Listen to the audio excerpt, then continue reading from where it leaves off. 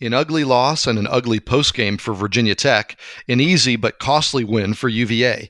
ACC basketball teams are getting going, hopefully, this week. All that, the Clemson Florida State flap, and Aaron McFarland's puppy chow, this week on Teal and Barber.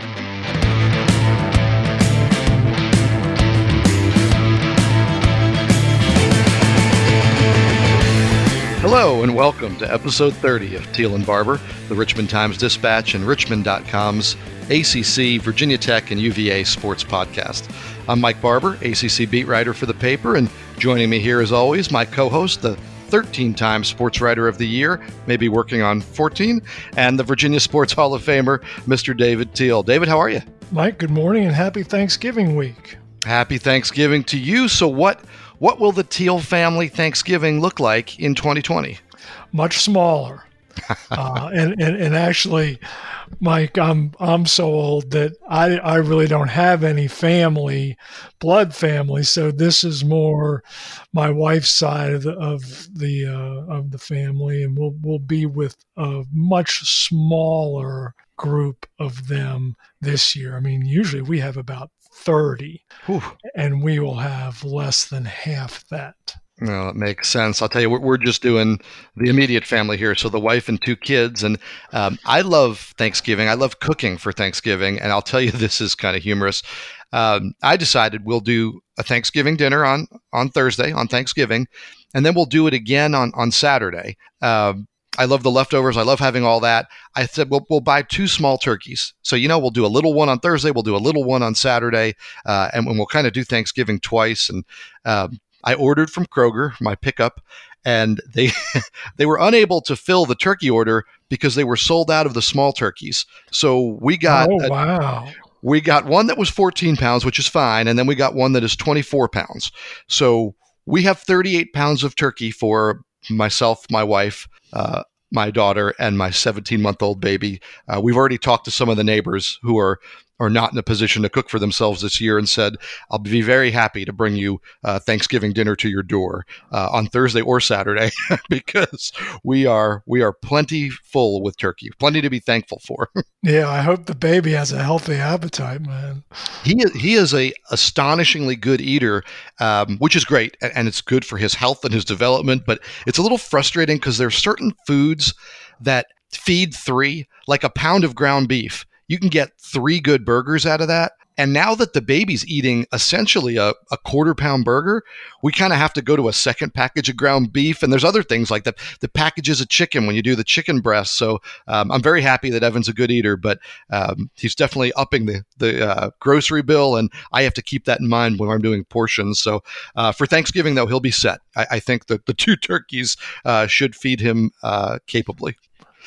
Well, David, Virginia Tech, it didn't have much to be thankful for Saturday at Heinz Field. You and I were there for that. And I mean, the Panthers just drilled Tech 47-14. They handed this slumping team a third straight loss. The defense was bad. The offense was bad. The place kicker missed a field goal. And Coach Justin Fuente, he came to the post-game conference on Zoom with a bit of an attitude himself. And despite a second straight ineffective outing by the offense, Justin didn't care for my question when I asked him about possibly taking away play calling duties from Brad Cornelsen. Yeah, Justin, I know you've said before that you think sometimes the play calling question is overrated, but going into the open date, would you consider a situation where you take over the play calling? No, that's the most ludicrous crap I've ever heard. Next question. So where to start, David? Now, we've seen coaches at every level of football, from the NFL to college to high school teams, where the head coach takes over play calling if a unit's struggling, especially if they have an offensive background, to take over the offensive play calling. If they're a defensive guy, they might get more involved on the defensive side. So first, to you, was my question ludicrous crap? Well, first of all, I thought you asked it very tactfully. And I thought Justin Fuente answered it while honestly with absolutely zero tact. There's a way to answer that question, and he chose the opposite. If I were in his shoes, and let's remember, you mentioned we've seen coaches at every level. change up in the midst of a season.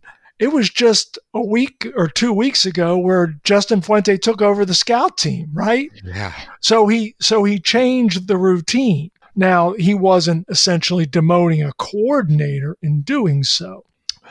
Now, were I in his shoes, would I take away Brad Cornelson's play calling responsibilities? No. I think there's a lot to be said for this offense. We can get into it a little more here in a bit. But yeah, he was salty after a loss. I get that. But you've just got to handle yourself a little bit better and a little more temperately after a frustrating performance.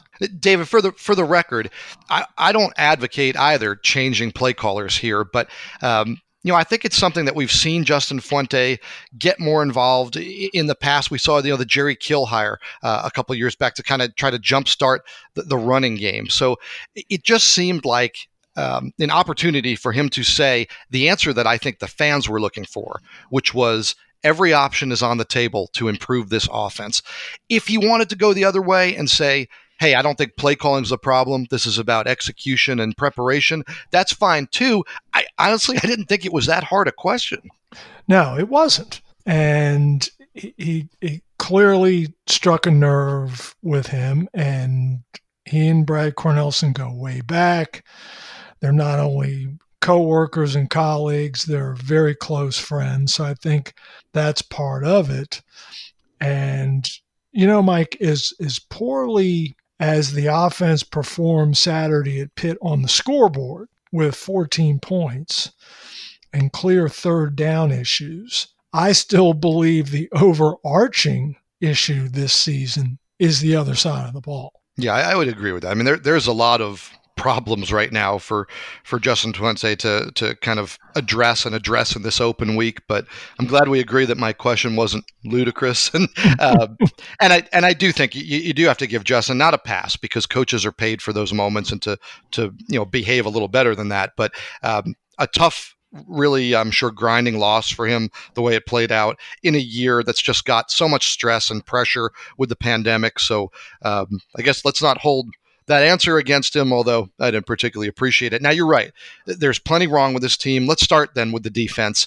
David, is it just as simple as guys in and out and a new coordinator, or what are you seeing? Well, we mentioned this last week, Mike. It seems the healthier they get on defense, the worse they play. I mean, it's kind of weird. And now they were very thin at corner on Saturday, and Pitt knew it, and Pitt really, really attacked it. I mean, they essentially abandoned the run. Kenny Pickett threw for 400 plus, and Tech's corners were giving Pitt's receivers all kinds of cushion, and they just picked them apart. I think Pittsburgh had 6 scoring drives of at least 65 yards, and as soon as Virginia Tech failed on that 4th and goal at the 1, I just knew Pitt was going 99 yards. It's just been that kind of season for the defense, and sure enough, Pickett finds DJ Turner for 64 yards and a touchdown 4 plays later. Yeah, the only thing that surprised me was that there was a big chunk play, because they had worked their way so methodically. If I had an objection to the way the defense played, I mean, other than giving up a ton of points and not being very good overall, but if I had a specific objection, Pittsburgh had 3 starting offensive linemen out. Mm-hmm. And yes, Tech had the issue at corner, but to me, that was a time to be a little more aggressive, to go after Pickett, to not let him get in a rhythm, especially early. It really felt like they came out with, for lack of a better term, David, a timid game plan. Like they were sitting back, they were waiting back, they were trying to see what was going to happen, and they really let Pickett in that offense get into a rhythm. I just thought that, hey, yes, he's going to get the ball out of his hands quick because of the line issues, but go after him. Make sure there's a hand in his face. Make sure there's some disruption. If he's going to get the ball out of his hand quick, why not be up and jamming those receivers at the line and messing with the timing? It just felt like they played right into his hands of, he wants to get the ball out quick and move it with short passes. They played back and let him do it. They didn't really get after him. They didn't really disrupt the timing. And the next thing you know, Kenny Pickett's on his way to being the ACC quarterback of the week. Yes, but I actually thought Tech defended fairly well early because they gave up yards, granted, but to hold Pitt to field goals on those first 3 scoring drives, you've only given up 9 points there, when in past games that might have easily been 17 or 21. I thought it was trending well for Virginia Tech there to force Alex Kessman to kick field goals, one of which was a 52-yarder there, I believe, in the second quarter. And then Hooker hits the deep pass to Turner for Tech's first touchdown. It's 9-7, and I'm thinking, okay, they're obviously back in this, got a shot, but then after that, the dam broke. Yeah, I think they were lucky to escape with field goals on those first 3, and I think they basically unleashed the beast by letting Pickett get in a rhythm. But you mentioned Trey Turner. You mentioned the big catch. He was the spark, right, in that second corner. A pair of touchdowns, great catches. It seemed like maybe things were getting going, and then he got hurt. One player should not derail your offense, but one player did. They lost Turner, and after that, they were punchless. What's wrong on that side of the ball? To me, the big issue, Mike, is third down. I mean, you look at the stats, and these numbers aren't inflated by playing some FCS chumps. I mean, everybody's playing a difficult schedule. Virginia Tech's averaging 33 points a game, and the only ACC teams better are Clemson, Carolina, Wake, Notre Dame, and Miami, 4 of which are nationally ranked. Virginia Tech is second only to North Carolina in yards per play. They're first in yards per rush. Pitt was allowing only 2.2 yards per rush, and Virginia Tech doubled that. The problem is third down. 35.5% conversion, and that's ahead of only Syracuse in the league. 3 of 11 against Pitt, 0 for 3 on fourth down. I think we all believe that Brad Cornelison and the offense have become too predictable with quarterback runs on third and fourth down. And to me, Justin Fuente told us yesterday that during this off week, they are going to break down everything and do some serious self-scouting. Well, that's where I'd be doing the self-scouting, is on third down. Yeah, thankfully they do have the open date this week. And Justin Fuente talked about the team needing it to recharge, right? They've played a lot of snaps. They've played the 9 games in a row. They finally get to their open date, the stress of COVID. Now, Hokies plan to practice today and tomorrow. This is Tuesday and Wednesday. Most of that work, though, was going to go to the younger, the guys who don't play as many snaps. Then they're going to take 2 days off for Thanksgiving. I asked Coach Fuente if players would be free to go home for the holiday despite the COVID concerns, and he said yes. He's not going to lock his guys up, is what he said. He hopes they use good judgment. David, considering how close they are to the finish line, does that surprise you?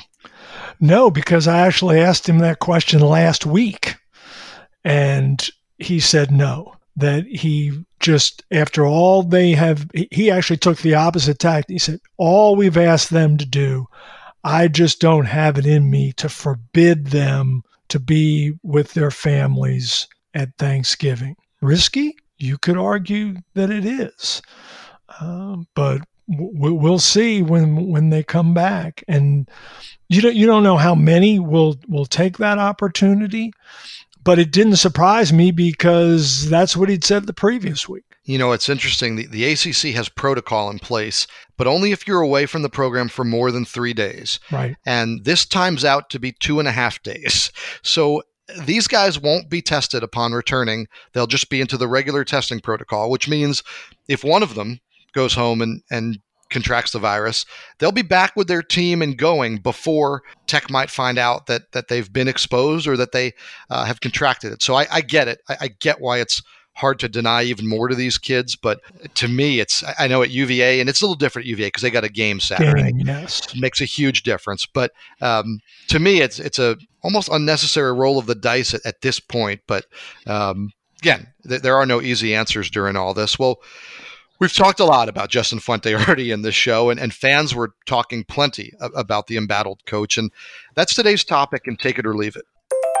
Thanks, Mike. It is take it or leave it. Our first question, you mentioned the fans, the Hokie fans. They're reacting, I guess we'd say, pretty strongly to Virginia Tech's third straight loss. Some are calling for a change in the head coaching position. Justin Fuente's job is in danger here down the stretch. Take it or leave it. Let's start with David. I'm going to leave it, guys, for several reasons.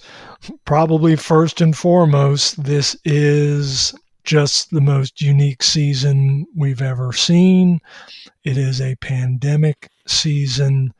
Is the trend line good? Absolutely not. Are the Hokies most likely going to have their first losing regular season since 1992? They sure are. That'll be a second overall losing season in 3 years. Not a good stretch.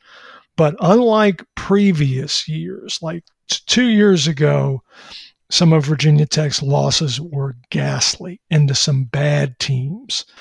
And Saturday's result aside, Pitt's pretty good, and everyone else that Virginia Tech has lost to is pretty darn good as well. Okay, Mike. Yeah, I'm pretty strongly on record as saying no coaches should be fired this year. Obviously, we've already seen a couple. If you guide your team successfully onto the field 10, 11, or 12 times, I don't care what your record is this year. I know that sounds blunt and maybe a little naive, but I just think that what these guys have been asked to do this year, I don't see how you can judge them on wins and losses. Now, I do think this year is an important data point as you evaluate Justin Fuente, and I think next year he's going to be on an incredibly hot seat, and understandably.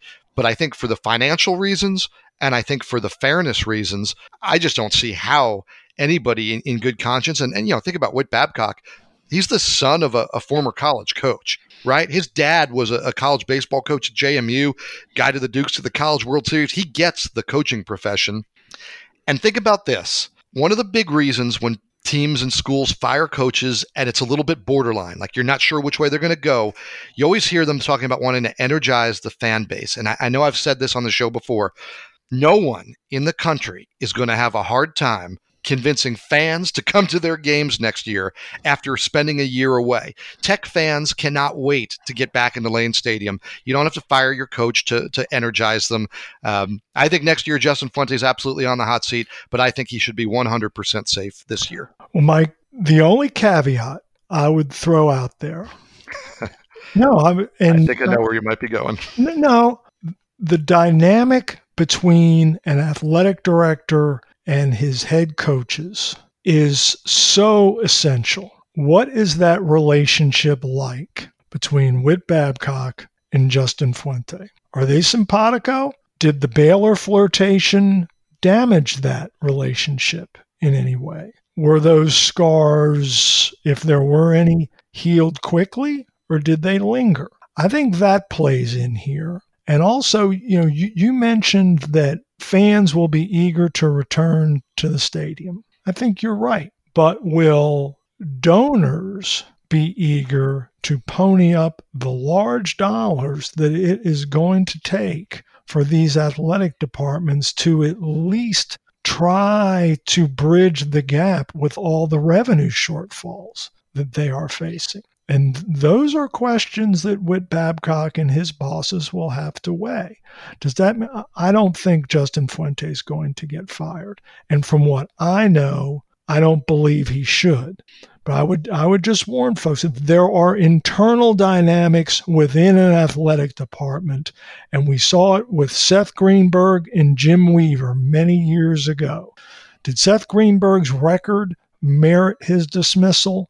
No. But he and Jim Weaver got sideways, and that relationship became untenable. And that's what led to his firing. That's the only thing I'd be on the lookout for. Yeah, it's an interesting angle to the whole story. And you talk about the donors and the financial impact, but just remember, David, if you fired Justin Fuente, you just added $12.5 million more to whatever the donors are going to have to make up. Now, you hear all the time about donors saying they're willing to cut the check because they want the guy out so bad.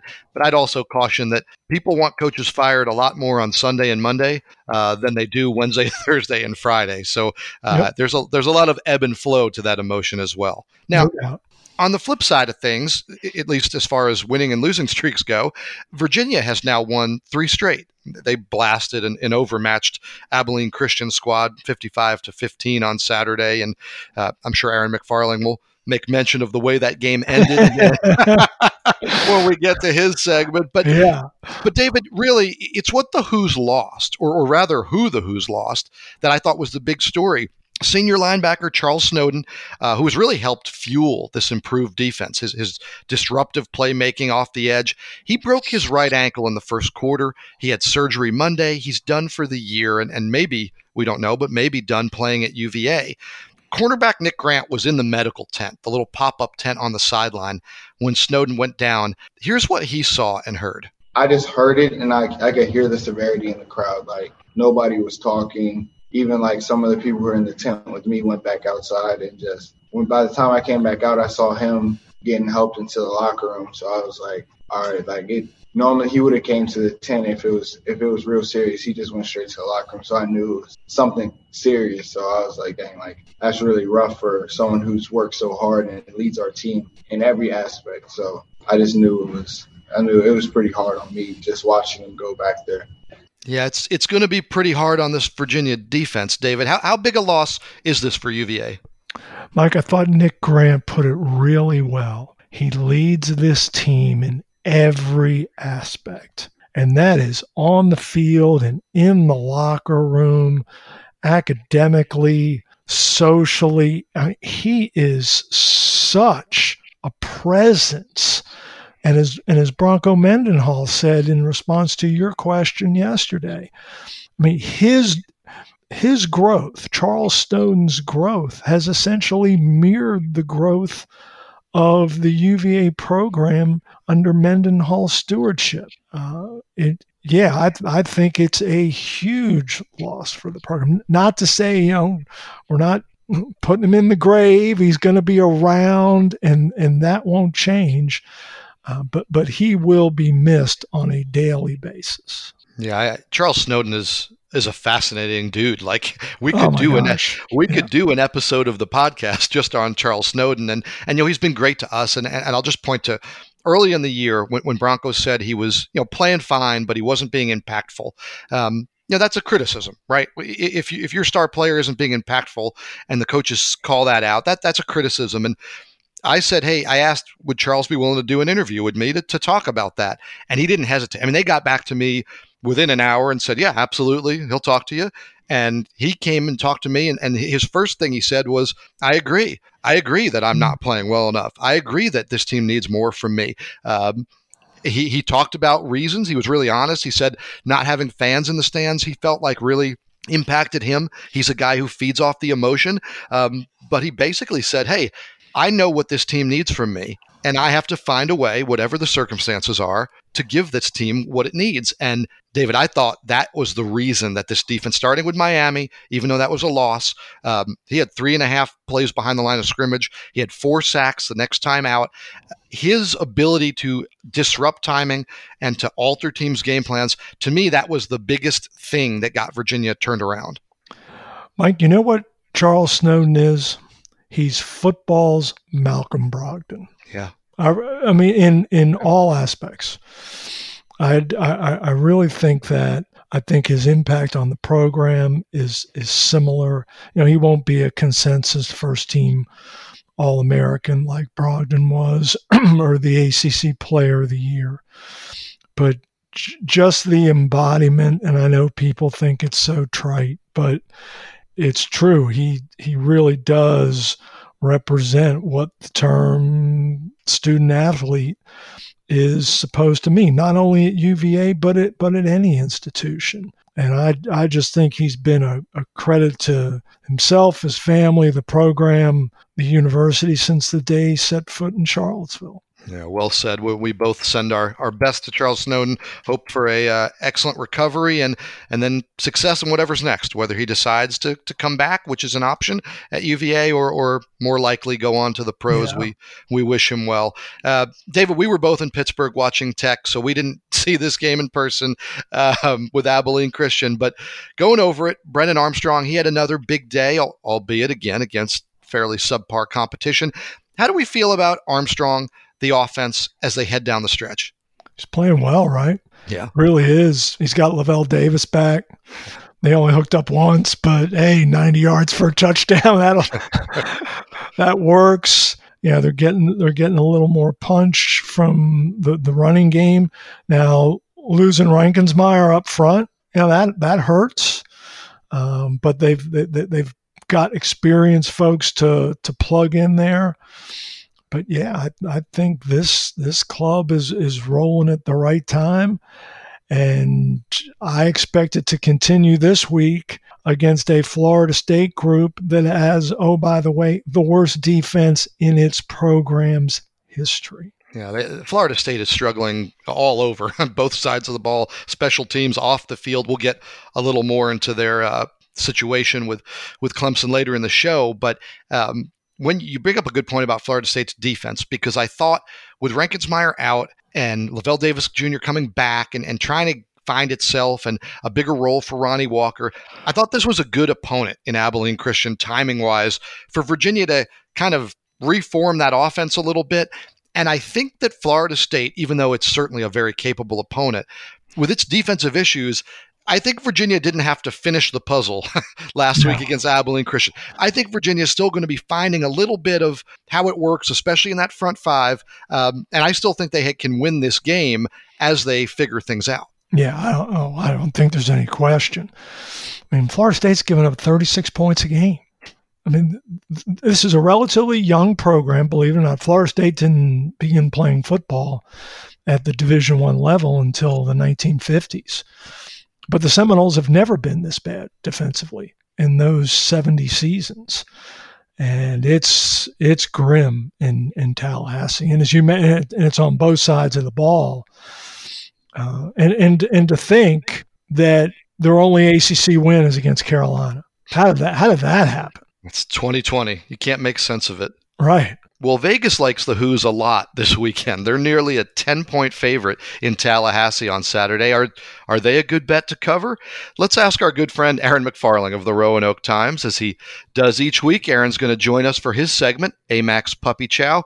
Aaron, we made the trip to Pittsburgh. We were both there. Did you get a little casino time in? I did, and I actually had a losing session, but I went to the bank the next morning, crossed over the river, and made a deposit of all the winnings that I had acquired over the entire course of the pandemic, and basically ceremoniously said goodbye to casino gambling for the rest of 2020, because I don't think it's getting less and less fun. I can put it that way. The protocols are what they are, and they are what they're supposed to be, but it makes it a lot less fun. No drinks on the floor. All things like that are kind of gone away. Yeah, it's just added to the list of things that aren't quite as fun during a pandemic, and hopefully we'll be back to normal in casinos as well at some point. All right, let's get to the chow. Do you have an upset you love this week? Yeah, I'm going to go to the quote-unquote big game, and I believe that's on Friday night, actually. Stanford-Cal. Stanford's at Cal, and they're catching 1.5. Both of these teams are 0-2. Of course, COVID's been wreaking havoc on the Pac-12, and these two programs have been a part of the casualties. Stanford, though, is 5-0 in the last 5 meetings at Cal, and they've covered in 6 of the last 8 big games overall against Cal. Road teams 4-0 in the last 4 meetings. I'm looking at this and saying, I like David Shaw as a coach. I know their defense has been terrible so far, but it's a small sample size, 2 games. They didn't play last week because Washington State had COVID issues. So they had to postpone. Stanford was relatively healthy, could have played the game. In fact, the Pac-12 gave them the option of scheduling a non-conference game in place of that Washington State game. Stanford declined. They said, we need to work on ourselves. So I'm feeling like with there's smart guys on that team, smart guys on that campus. With the trends going in the right direction in the head-to-head, I'll pick Stanford to get the first win of the year. for these two teams. That makes sense. You got Stanford putting in a little extra work for this one to back you up. Now, how about in the ACC? Do you have a best bet on the board in the conference? Yeah, I'm going to go dumpster diving a little bit. I mean, there's a lot of big lines, but I'm going to go with Duke as a pick'em against Georgia Tech. And this is a matchup that I don't think very many people are going to be watching unless you have money on it. And Duke, look, they've covered in each of the past 6 meetings with the Yellow Jackets. This has been a good matchup for Duke in this in recent years, and I think it's going to continue. I mean, I look at Georgia Tech and I say, what do they do well? And the answer is really nothing. I mean, they turn the ball over, they don't stop anybody, they don't move the ball very well. Now Duke turns the ball over a lot too, but if they can sort of mitigate that a little bit this week, I think they have the horses to go in there to Atlanta and win this game. Yeah, I don't think I'm going to be tuning in for that one, but I'll check back to see how you did. Finally, how about these Cavaliers? They're a 9.5 point favorite last time I checked on the road at Florida State. I know Florida State obviously has had their issues. That seemed like a big number to me. What do you think? Yeah, I'm going to keep riding the Cavaliers. Of course, I'm sure you saw that the Cavaliers were one of the bad beats. One of the worst bad beats of all time. If you had Abilene Christian last week getting the 39.5, that was part of Scott Van Pelt's weekly display. It was pretty funny if you saw how that game ended with the pick 6. Look, Virginia's covered in each of its past 5 games. They're just a covering machine right now. I don't like the fact that they lost their linebacker and who's the heart and soul of that defense. That really hurts. But Snowden, of course, is who I'm referring to there. But, Florida State's a mess. You had this whole mess with Clemson this week. Nothing but distractions for them. And Virginia, they're playing well. This in the last 4 meetings between these two teams, the road team is covered in 3 of them, and the other one was a push. So the home field hasn't mattered much in this series in terms of covering, and I think Virginia will continue its role. Good stuff. Before I let you go, I did want to ask you about that because when you have a bad beat like that, I mean, that was epic, right? That you don't see a lot like that. As somebody who's into sports betting, does that make you smile, laugh? Does it make it more fun? Or does it make you kind of sick to your stomach and think, I got to get out of this?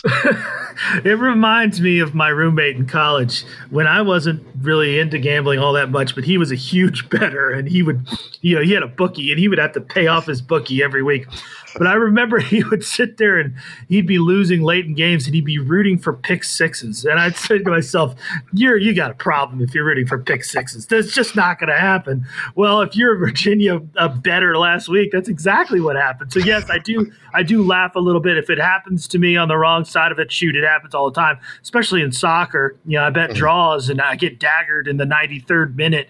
That hurts. It hurts. But you get it the other way too. You'll get that late equalizer that sends you on your way. So you just got to take the good with the bad and try to stay even keel. I mean, part of the reason you do gamble is for the fun and the emotional investment of it. That's at least part of the reason I do it. It's not a cold money-making scheme. It's part of entertainment, but you can't let it get you down too bad. Yeah, that end of that Virginia game certainly was entertaining. I think that's a fair way to describe it. That was Aaron McFarling of the Roanoke Times and his segment, Amax Puppy Chow. David, one game that came off the betting boards this weekend was Clemson at Florida State. The Tigers, they were already in Tallahassee when FSU decided that it had some issues with Clemson's COVID safety during the week. They backed out of the game. Dabo Swinney this week, I thought, kind of classlessly claimed Florida State was ducking his team and said the postponement had nothing to do with COVID. What do we know about what transpired there? Mike, I spent a good bit of Sunday and all day Monday delving into this. And both schools followed ACC protocol. Let's make that clear. The problem is this is an imperfect season and all protocols are imperfect. And what happened is Clemson was tested on Friday before getting on the airplane to go to Tallahassee. But those results aren't known before a team leaves. That's a potential problem that heretofore has not caused a stir. The ACC had played 65 football games before Saturday. But then Clemson arrives in Tallahassee and discovers late Friday that a young man has tested positive. Florida State becomes concerned because that young man could have infected folks on the airplane, in the hotel. Could that then be transmitted on the field to Florida State athletes? Now, again, we haven't seen transmission on the field. Does that mean it can't happen? No. This is a novel virus. We don't know everything about it. And the way the ACC protocols are set up, this is something that the president agreed upon. The ACC protocol puts this decision in the hands of the medical staffs. If one team's staff is uncomfortable, that game doesn't get played. Now, Dan Radakovich has subsequently said, do we need a third-party arbiter? And when I asked Bronco Mendenhall about this yesterday, he mentioned the prospect of a third-party arbiter. Is that a discussion worth having? Sure. And I think it's a discussion worth having that should the ACC be like the other Power Fives and know the results of its test before a game prior to a team leaving its campus to travel. I think that's a discussion worth having. But for Dabo Swinney to stand up there and say this had nothing to do with COVID, essentially accusing FSU of ducking them, I agree with you. That's beneath him. We expect sniping from fans. I mean, that's just how they are, from players, their kids, but not from the grown-ups in the room. The grown-ups who are living this every day, they got to be better than that. They got to set a better example than that. And he failed. Yeah, that was really disappointing when you consider everything that's going on in the country, and the platform that Dabo has, right? He's as big a name as there is in college football. He's up there with Nick Saban. You need better from Dabo Swinney. You need better from Clemson's AD. I get the Clemson players. Like, we saw some stuff on Twitter but again, and this goes to when you talk about leadership, if that's Dabo's attitude, you can't fault the players for feeling that way and saying some kind of stupid stuff on Twitter, right? Because their head coach says, hey, these guys were ducking you. One thing on the arbiter that concerns me, and this is where it's complicated and it's hard, I get that. If there are three people in the room, the Florida State medical staff, the Clemson medical staff, and the arbiter, I don't care what the arbiter says. If I'm Florida State's medical staff, if I don't think it's safe to play, my guys aren't playing. And I get what you're talking about with, then it becomes a league decision and all. But if I'm Florida State and their medical people said, this is too big a concern, we're not playing, I don't care what the rules say. I don't care if there's an arbiter. I don't care if John Swofford comes into the room himself. I don't care. If I don't think it's safe to put my guys out there and I'm the medical team, that's my call. So the arbiter sounds really good to me on paper. Like, okay, you can't decide fairly between the two of you. Let's have somebody neutral decide. I think the way it's written is perfect by the ACC. If either team doesn't want to play, they don't play. And that's what happened. Yeah, no, it's exactly what happened.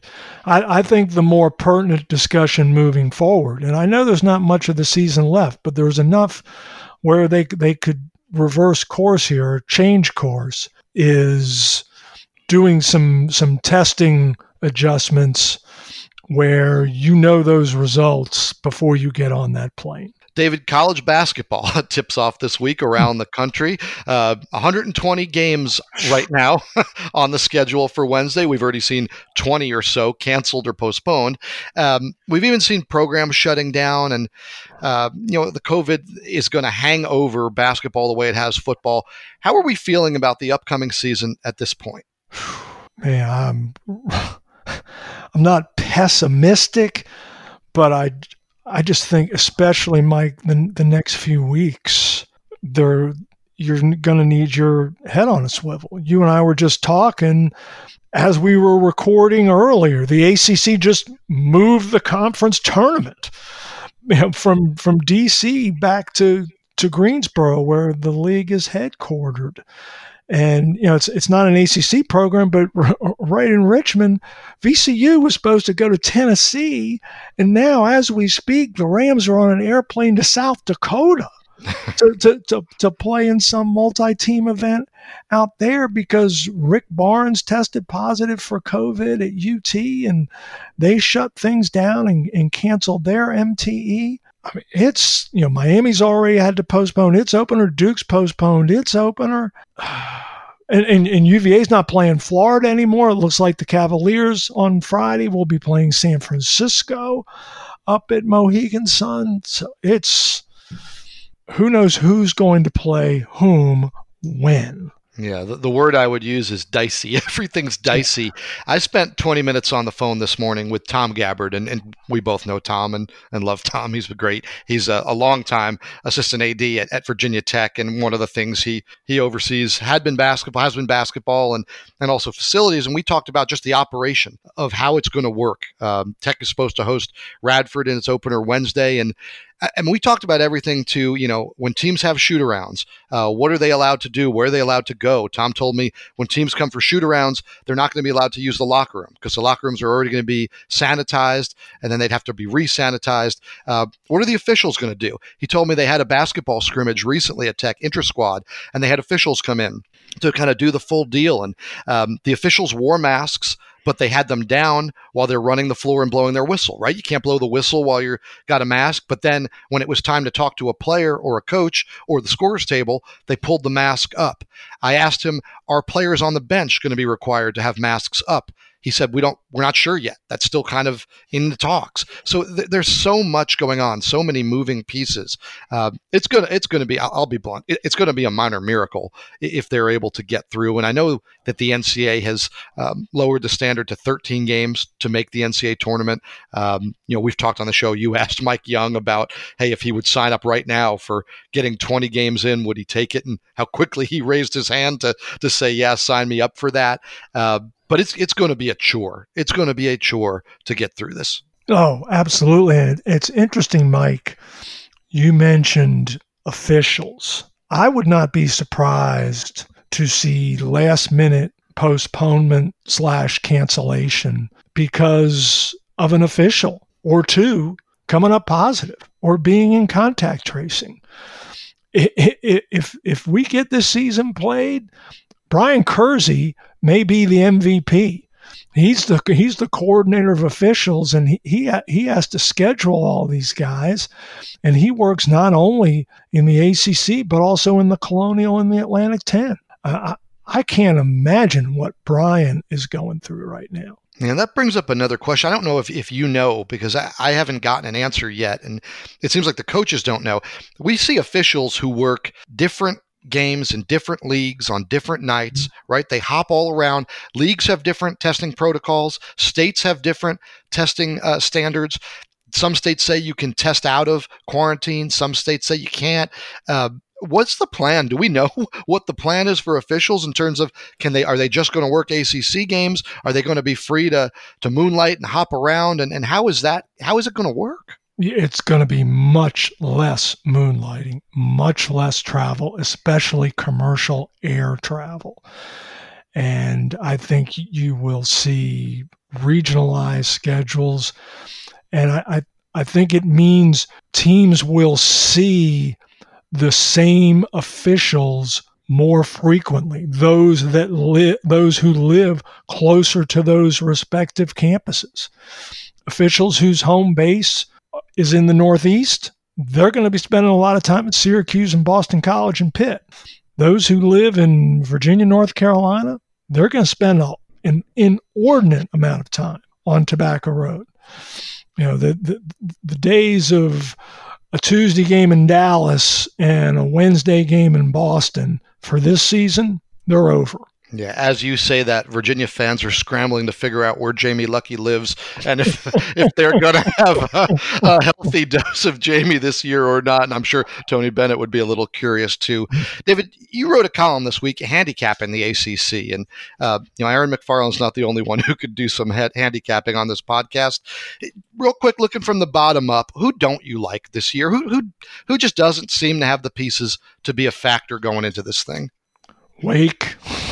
I mean, I feel badly for Steve Forbes. I mean, tough first year and his roster is decimated. And now he brought in a bunch of transfers, including Isaiah Wilkins from Virginia Tech.